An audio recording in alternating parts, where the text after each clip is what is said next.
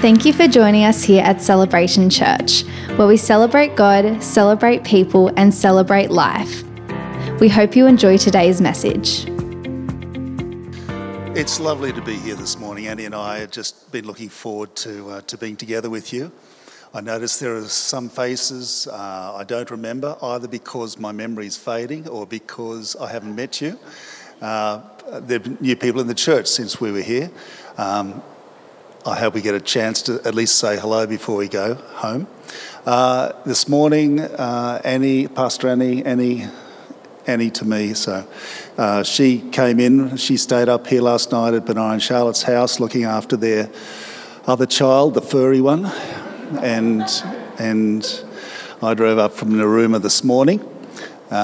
Just had a great time on the road, just talking to the Lord and speaking in tongues, which is something we should remember to do from time to time. And came in here and I thought, this place looks fabulous. Came into the service, listened to the team leaders, the welcomers at the door, the friendliness of all of you, and thought this really is like home for us. So it still is home. And so to be here with you this morning is a great privilege. And I don't want to waste any time, but I was thrilled to hear Jenny give that announcement for the parenting thing. I thought, what a great initiative that is. I was thinking if they'd had that sort of program running when we were starting to parent our kids might have turned out completely differently. But it's possible.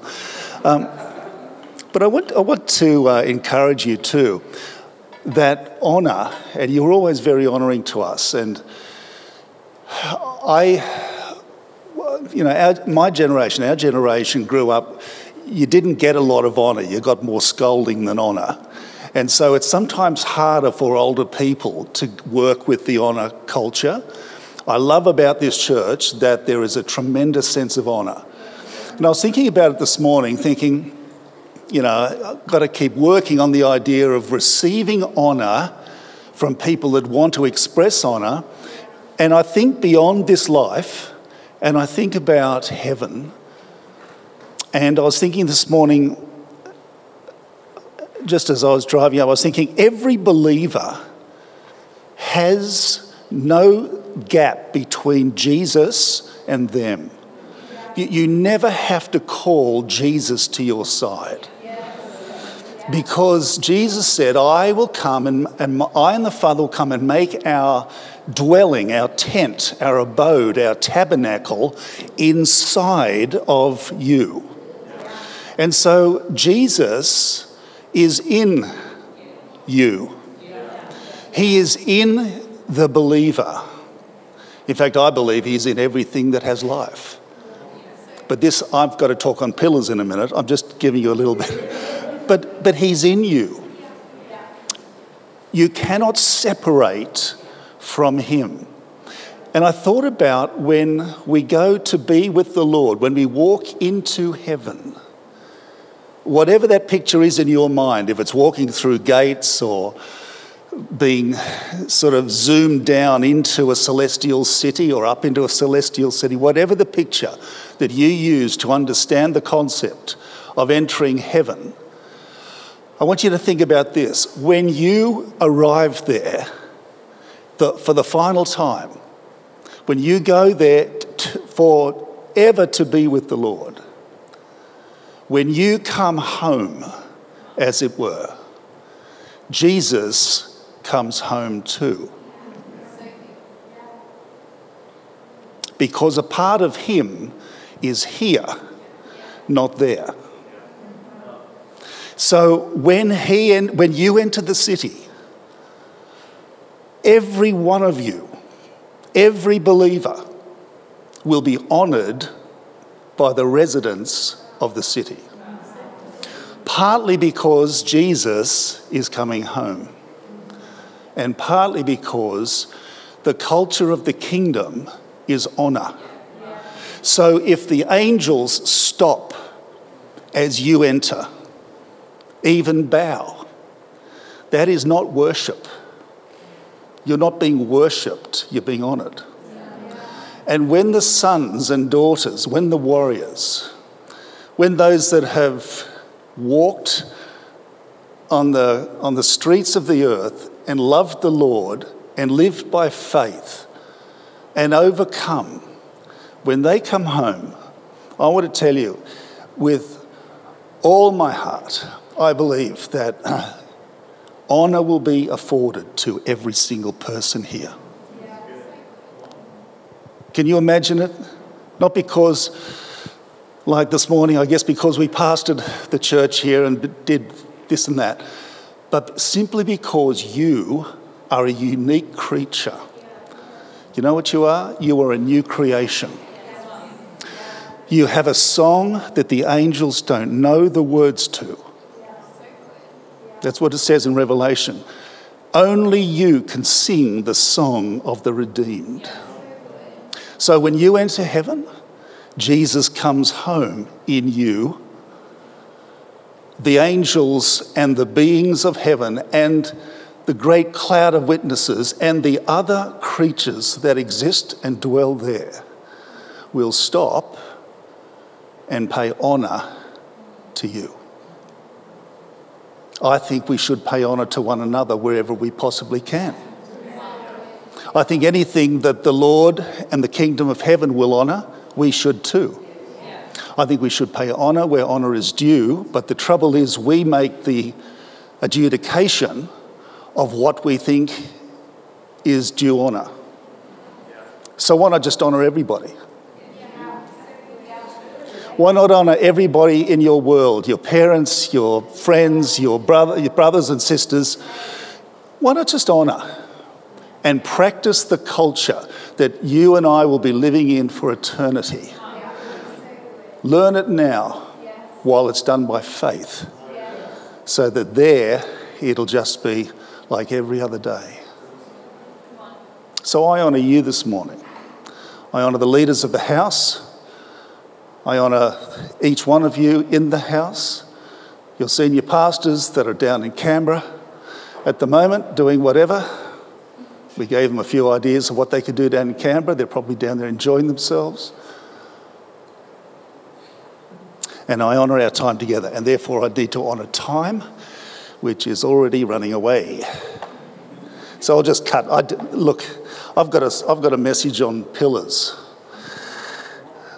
I don't think it's that good.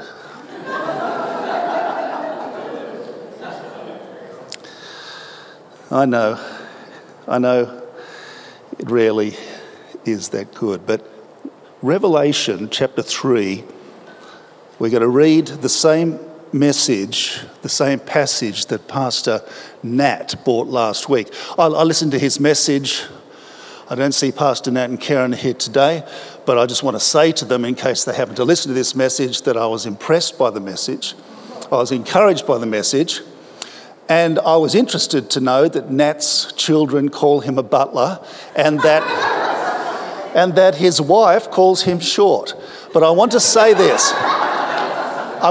That to me, Nat, you're a man of great stature.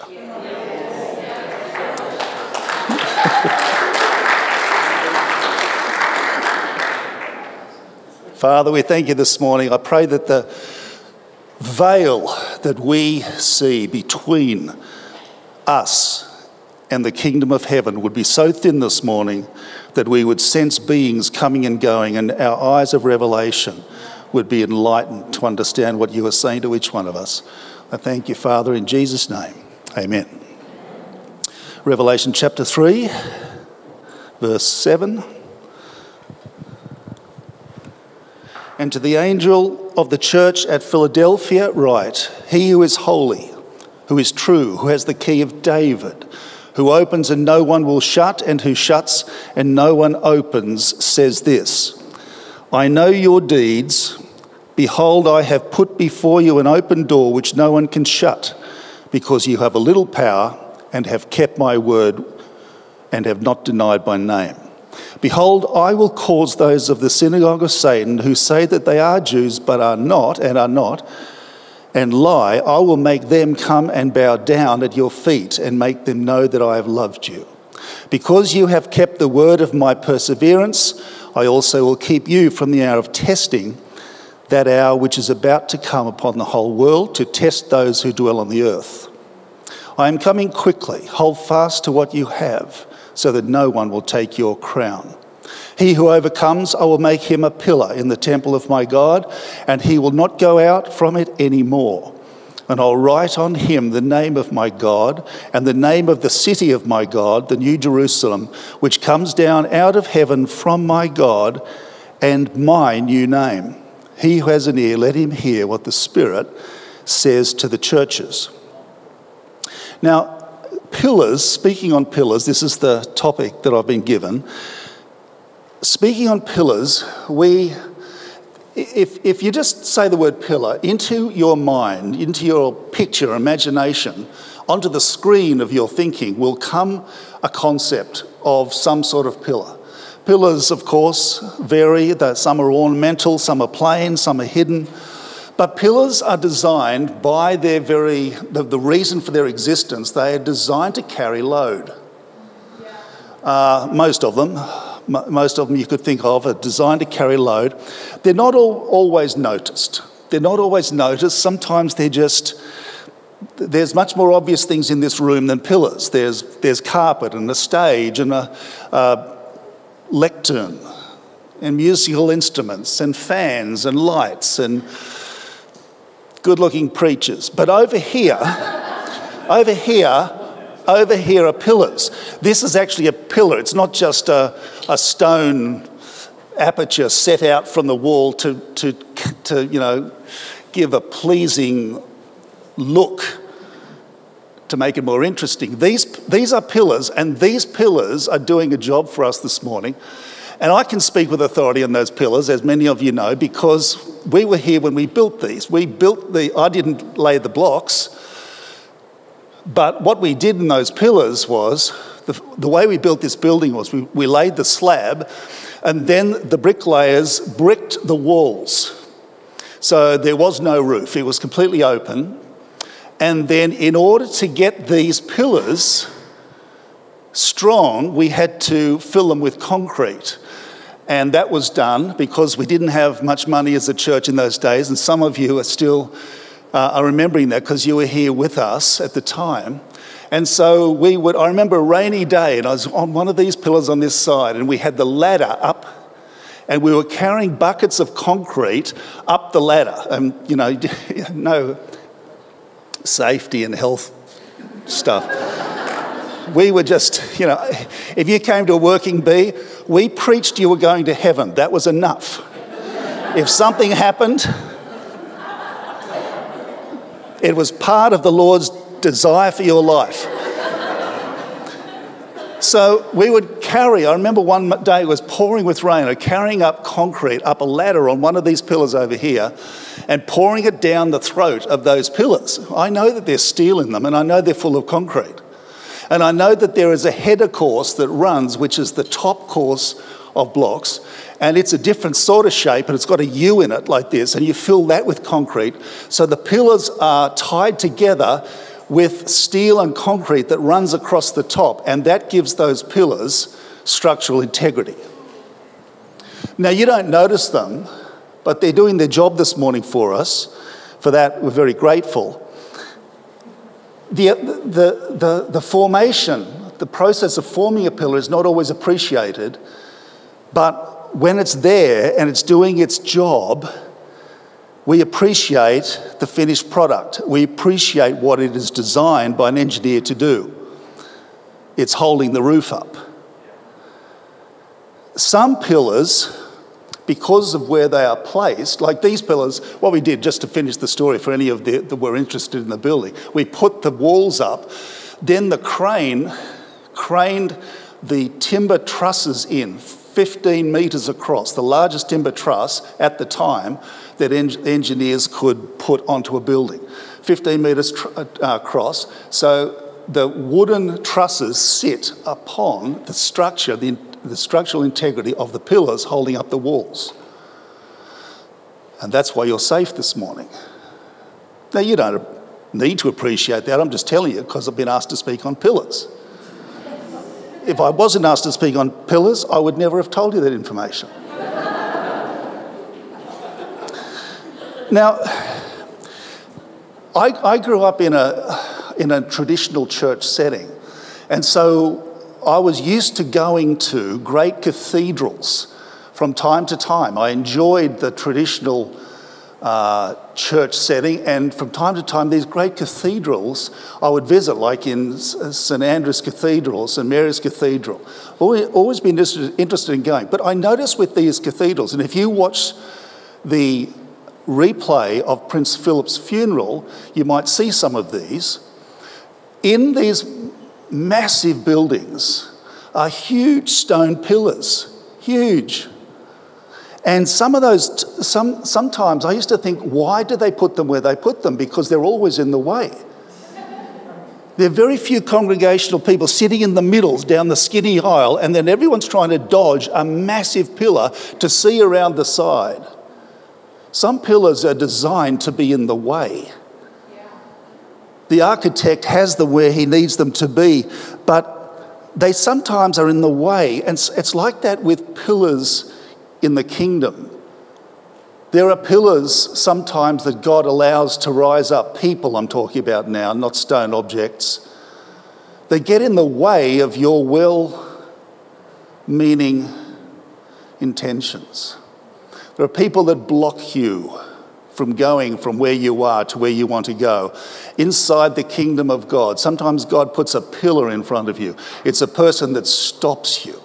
I remember talking to somebody about their ministry and their future of their ministry, and they were saying to me, they're actually accusing me of wrecking their future ministry. It was only a young person, they were accusing me, and they were saying, you have destroyed the calling of God on my life by what you have done. All I did was say no to something, which you have to sometimes as a leader. They said, you have destroyed. I said, do you believe I have the power to stop the God destiny on your life? And I said, because if you do, you are either affording me way too much power, or the God you serve is way too small. No man can stand in the way of what God has for you. Jesus places an importance on pillars, whether they're designed to hold great structure or be in the way, or other things that pillars do. And he says to this church at Philadelphia, to the believers, if you will do one thing, if you will overcome, I will make you a pillar. Now, he could have said, I will make you a pope. He could have said, I will make you a king or a prince, a pillar. But we've got to stop and understand that to Jesus, whatever this means, it's of great significance, of great worth, and is actually a reward, being a pillar. Well, I will make him a pillar in the temple of my God. And it appears from this scripture, at least this is the way I take it, that the formation of a pillar, now I'm coming back to who you and I are, a formation of a pillar seems to be done through overcoming. To him who overcomes, I will make him a pillar in the temple of my God. It's either we'll overcome and then somehow out the back he'll make us a pillar, or more likely he'll make us a pillar as we learn to overcome. And if you learn to overcome, you can become a pillar. And this is not a special calling. Pastor Joel graciously this morning talked about us as being pillars. Well, it's not a calling of God for a unique individual or a unique couple. It's actually available to anybody who overcomes. So you can become a pillar if you want to be, regardless of your background or your education or your understanding of Scripture or how good you are on a platform. Makes no difference. You can become a pillar if you want to. All you have to do is overcome. All right. Now, I pulled out of those verses just a couple of thoughts, 4 thoughts actually. The first one, I love it. In the letters in Revelation 2 and 3, Jesus presents himself with a characteristic at the beginning of the letter. In other words, the people that are reading that letter are supposed to be seeing him and what he is saying through the filter or the revelation of who he presents himself to be to them. So in this particular letter, part of the way he presents is, I hold the keys of David. I open and no man can shut, and I shut and no man can open. In other words, he says, I hold the power. This is the first thing that you and I have to understand if we're going to become overcomers and therefore qualified to become pillars.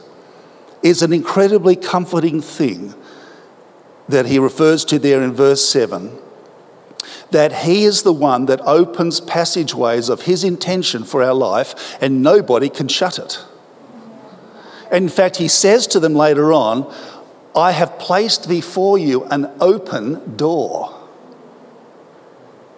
If Jesus places before you an open door, no man can shut it. On the other hand, if Jesus shuts a door, no man can open it. Now, just for time's sake, just go with the opening, Jesus opening a door.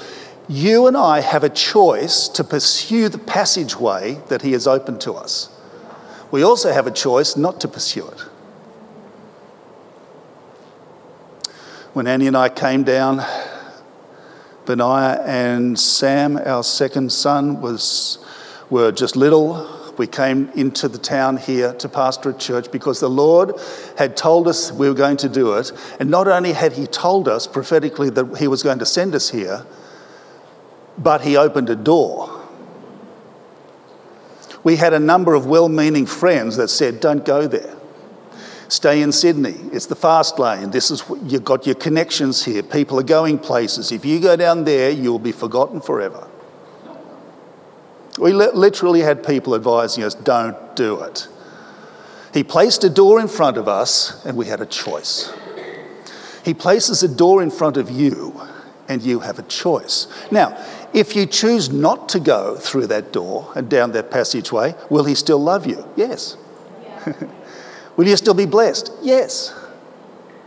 But there will be certain things in your life that will not come to pass, and other things will come to pass. But when we stand before Jesus, ultimately, and we talk about the seat of judgment, I don't think there'll be many words. I think Jesus will simply look at us. I think his eyes of fire will simply burn up every excuse, every reason, everything we blamed on some. It will just burn up the dross and it will go, and then we will be left standing in the gaze of the one who had a plan. He will love us eternally. He will cuddle us and kiss us and whatever. He will dance with us. He will be with us forever and ever. But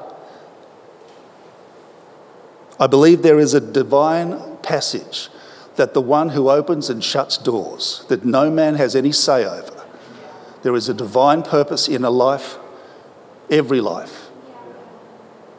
And if we walk with God and listen to God, and he tells you to do something, it looks a bit crazy, a bit hard, a bit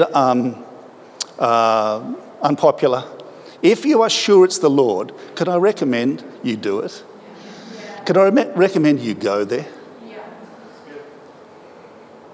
Here's what he's saying to them. The second thing he's saying to this group is not just that he holds the authority, the keys of David, but he talks about how little power they have. I love this. Speaking to Pentecostal people, I love this. We were brought up with the whole Pentecostal thing being about Acts chapter 2, who's got the dunamis, who's got the power, who can have lightning flashing out of their hands, who's got the healing gift, who can bring about a miracle. We love the power, but I love this passage here. And he says to this church, you have little power. And the next thing he says isn't, I'm going to amp it up. I'm going to give lightning flashing out of everything you do. He doesn't. He just says, you've got little power.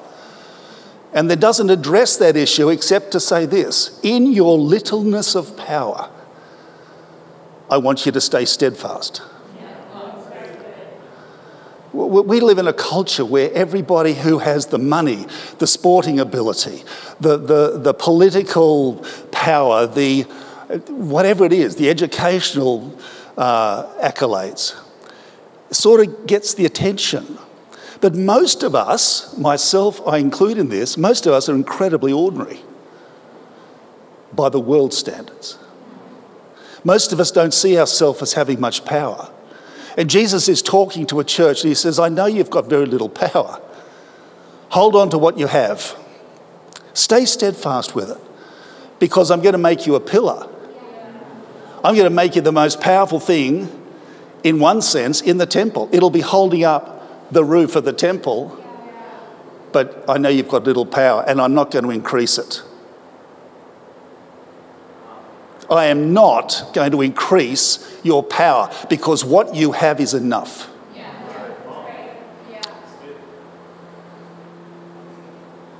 Got to keep moving, but I want you to take that one on board.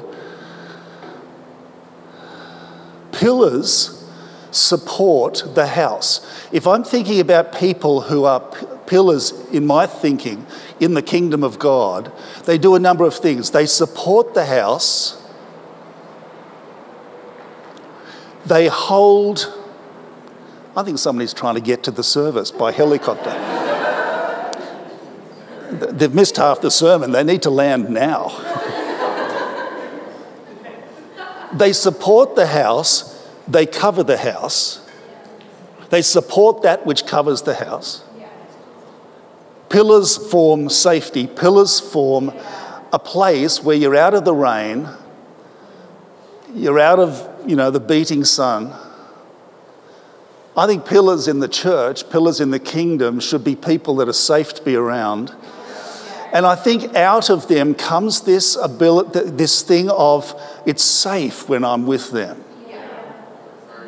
I think that's a God grace. I don't think it's something you can command from anybody. But it's nice to think, as we grow on and walk on with the Lord and we learn to overcome various things and our testimony grows, it's nice to think that people come and hang around because they feel like there's safety when I'm with them.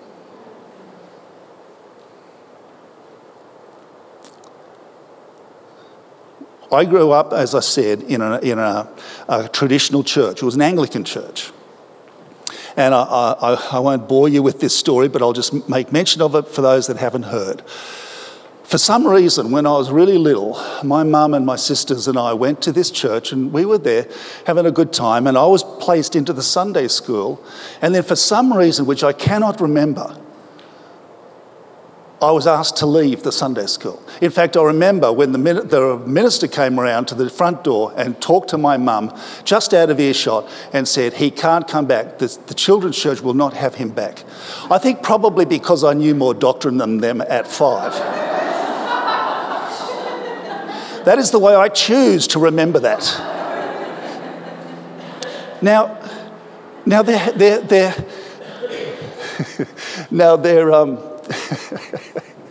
sorry, I was just thinking something else. Wouldn't it be great if an escaped convict ran in here?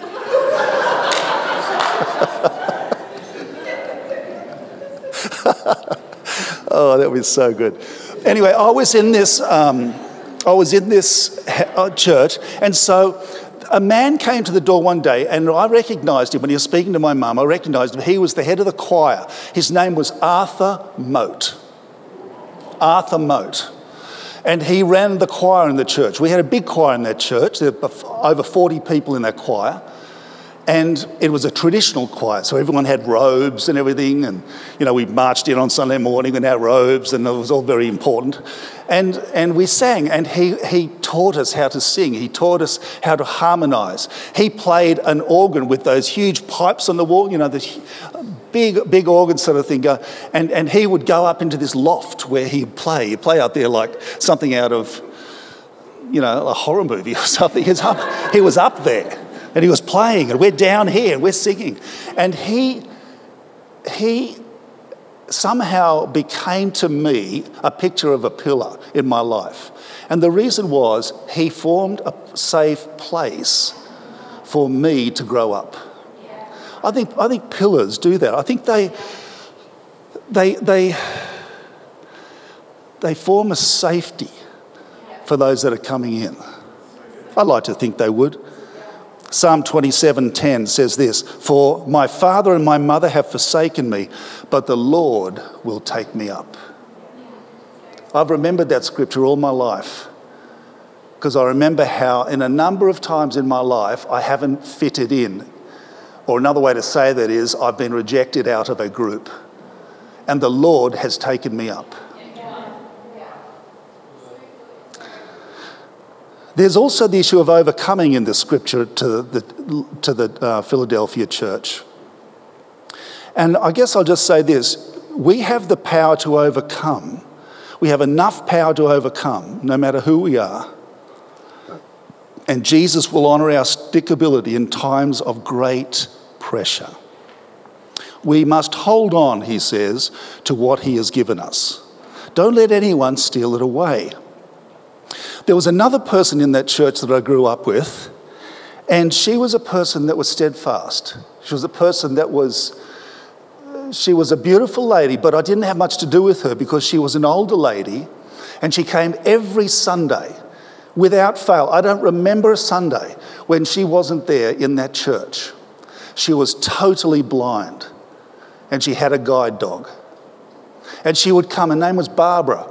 And she would come and she would sit in the same seat. She liked, sitting in the same place, and the people helping at the door would lead her to the place, and her dog, beautifully behaved, would sit down. And I was too young to really question.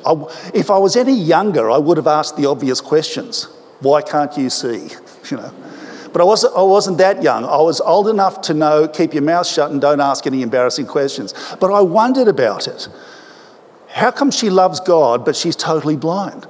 And how hard is that? And I was wondering how does she get around at home, around the coffee table? And what does the dog do? And who picks up the dog poo and all that sort of stuff? I used to think about this. This is hard stuff. If anybody had a reason not to come and worship God in that church, Sunday by Sunday, it was Barbara. But somehow she was steadfast. Somehow she was unmovable. Somehow it was her pattern, her belief system, her way of worship. Somehow she thought, this is what I do to honour my God. And it made an impact on me. She won't know that probably at this stage unless the Lord replays part of this sermon to her, and I hope he doesn't. But this is the fact that I was looking at these people who never really knew the impact they had on me. And here I am, decades later, remembering and honouring them for being pillars in the house. You don't have to be up on this thing to be a pillar in this church. There are other ways to express what Jesus has given you. When Jesus called me he called me when I was really young. All I wanted to be when I was really young was I wanted to teach the body of Christ. That's really all I wanted to do. I didn't have any more of an idea about it than that. I just knew I wanted to stand on a platform and help the body of Christ, to feed the body of Christ with the Bible. I don't know why. It was just the Lord. Must have been the Lord. No one told me that was a good career path. No one said there was money in it. Nobody said that people are going to honour you and, no. I thought, because of the models I had, I thought at least I'd get one of those outfits. But as the Lord would have it, I didn't. Ross got one of those outfits, but I didn't get one. Ross is more holy than me.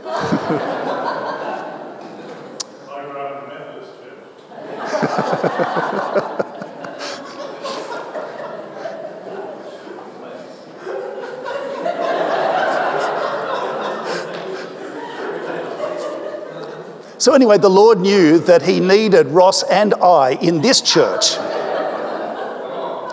And so I was always confused. I was confused in the early years, particularly when I was pastoring in Sydney. I was confused about people that came in and they were really strong in service and they were dedicated and they were all the scene people. And then there were people that came in and would just sit there and seemingly they would do very little. And I developed a concept in my mind that there were two categories, that there were pillars and there were caterpillars. that there were pillars who came in and held the structure. And there were caterpillars who crept in every Sunday and ate the leaves and, and did all that and then crawled out. But I have changed my position on the theory of caterpillars. I have changed my position. You're the first ones to ever hear this. I have repented from that position and I have changed to this position. That caterpillars, and I do a lot of gardening now. I've got time to do gardening. I'm enjoying gardening. I'm buying too much stuff off the internet to help with gardening. Books, I've got hydroponic, I've got heat mats, I've got all sorts of things. Things I don't need, and I'm still buying them. That's why we eat sausages and gruel every night.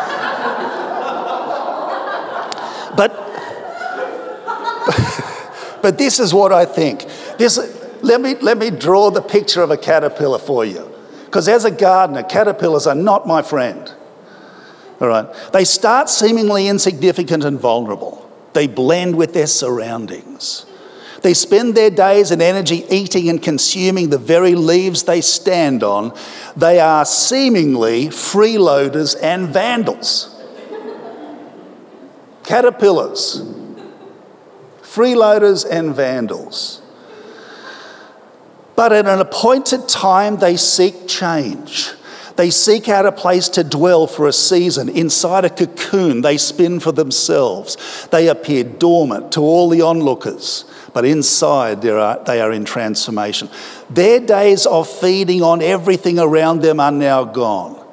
There is a miraculous metamorphosis. A beautiful creature emerges through the struggle and effort. Behold, the butterfly.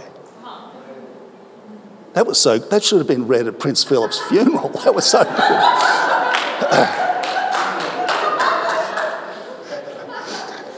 But here's the thing. All pillars in the house of God start out as caterpillars. We all seem to come into the kingdom very needy, needing a lot of healing, needing a lot of help, needing to be fed a lot. And instead of looking down on caterpillars, I think we ought to care for them, even if they're eating the very platform they're standing on. And sometimes if you're caring for people in the church, if you're part of the pastoral team or you run a connect group or whatever it is, sometimes it can feel like everything around you is just being eaten away. But remember, pillars start out as caterpillars. We need to nurture the caterpillars. At some stage, if a caterpillar doesn't metamorphosize, squash it or invite a bird to church.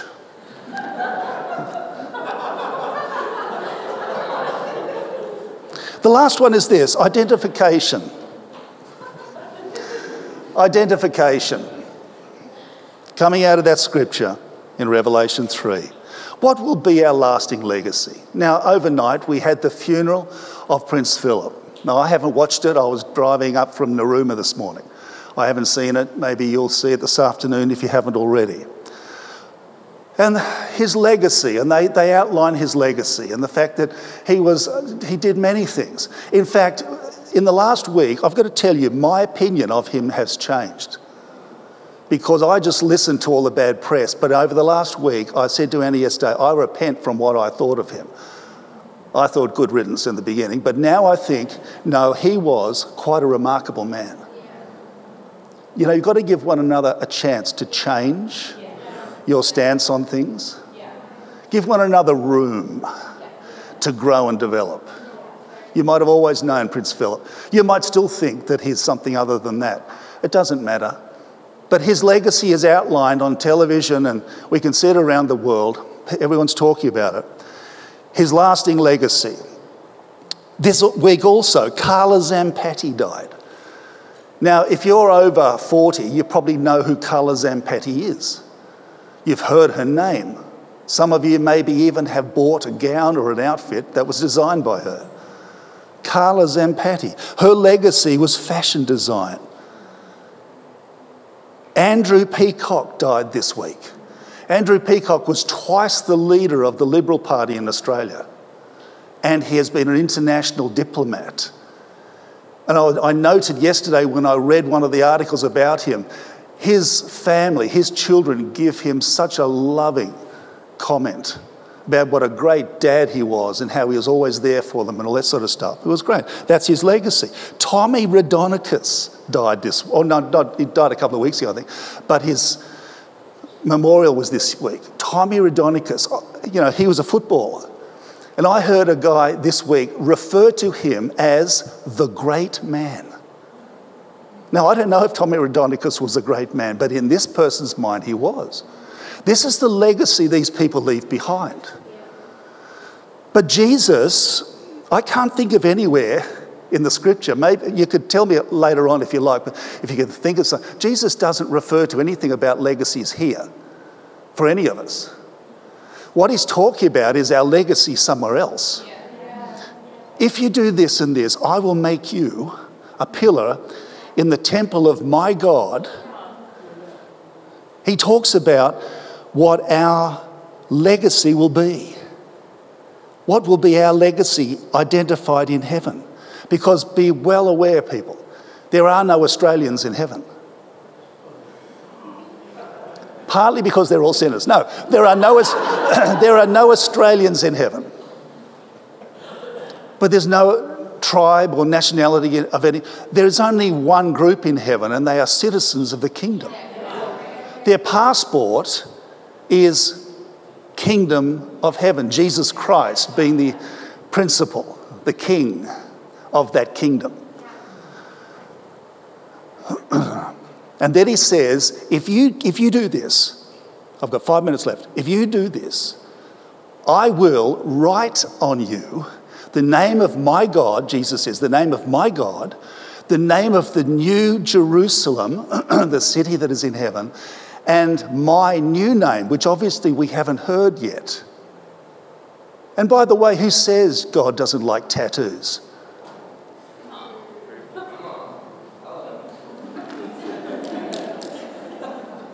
Anyone that's writing anything on me, isn't that a tattoo? Oh, gee, it's gone quiet in here.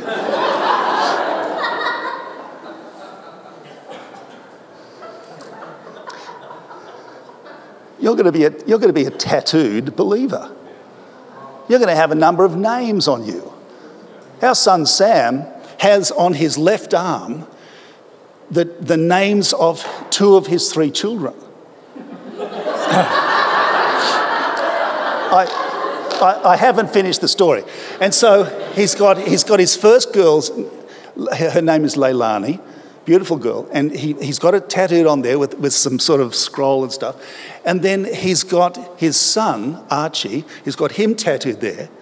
And his 3rd child just came along. How old is she now? 4? Yeah. Hang on, Leilani, Archie. Amali came up to her dad the other day and said, "Why isn't my name on your arm?" You've got a little bit of space, so he's going to work her name in there and make sure that he is tattooed with their 3 names. Jesus said, "I will write my name, the name of my God, the name of the New Jerusalem, and my new name on you." Now, I'm not suggesting you go out to the tattoo parlour this afternoon and somehow do that, but I am suggesting that Jesus considers these 3 things incredibly important. I was going to speak a little bit to those 3, but I'm not going to now. Ran out of time. Been too hilariously funny. But here's the thing. I was this morning in our home in Narooma. We're fortunate because we can actually see the sunrise come up over the horizon, over the ocean. So I was watching this morning and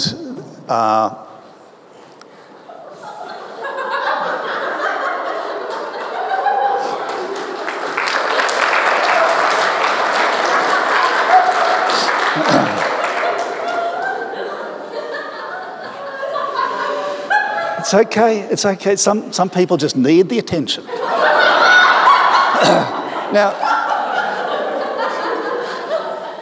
Now, I was watching. We okay? I was watching the sunrise this morning. And one of the things that I think about when I watch the sunrise is that it appears like the sun comes up over the horizon very quickly. Like in just about 60 seconds, you see the beginning of it and then suddenly it's there. I was thinking about it, but of course the sun isn't moving, we're moving. And I was talking to the Lord and I was saying, God, here we are, a brand new day on a planet that is hurtling towards its future. Because as I watch the sunrise, I know that I am shifting on the earth this way. I am spinning into my new day. I'm coming into an awareness of all that God has planned for me on this new day, and I'm hurtling towards it. Our future is coming to us all the time. We can make choices regarding each day. God doesn't make all the choices, but he gives options. And we make choices about who we are, about how we will be helpful to others, about how we will support, the kingdom of God, the people in the kingdom, or the people in our community. We make choices all the time about the legacy we will give, whether or not we will care for our caterpillars or we will just despise them. We make choices to overcome, not to shrink back. Choices to hold our crown, not to yield it easily. We make choices about what our name will be in heaven, our legacy. We make choices about the tattoo that God's going to give us. I know I'm going to get into trouble by somebody for that. But the names that he will write on overcomers. We are hurtling towards Jesus. All things are being drawn back to the Father through him. He is reconciling his entire creation back to the Father. We are hurtling towards our destiny. I just find great comfort in that. I like the idea that he has it in control. Do you? Do you like the idea that he has my life in control? No, your life in control? Whatever you're going through right now, hold on to your crown. Be steadfast. You might have little power. Jesus has enough to get the result he wants. There might be some doors opening up. Consider whether it's the Lord. No one can shut it. Something might have shut in your life. Well, it wasn't the Lord unless he opens it again for you. Make good choices. Be a pillar. Start as a caterpillar and grow into your destiny. Father, this morning we thank you. We've had a bit of fun. But thank you, Jesus. You hold the keys of David. You open and no man can shut, and you shut and no man can open. And we have such little power. But you say that is enough to make pillars in the temple of our Father. Thank you for these precious people, Lord. I pray that as they go today, they would be blessed and that you would speak to them in ways that they understand. In Jesus' name, amen. No, don't want it back? Do I dismiss the crowd? Are you going to feed them loaves and fishes before they go home? They're weary, I can look at them. No fish. They are to go over there and have a cup of tea and fellowship. Yeah. God bless you, people. Have a great week. We'll see you next time. We hope you were encouraged by today's message. If you would like to know more about our church, please go to celebrationchurch.com.au.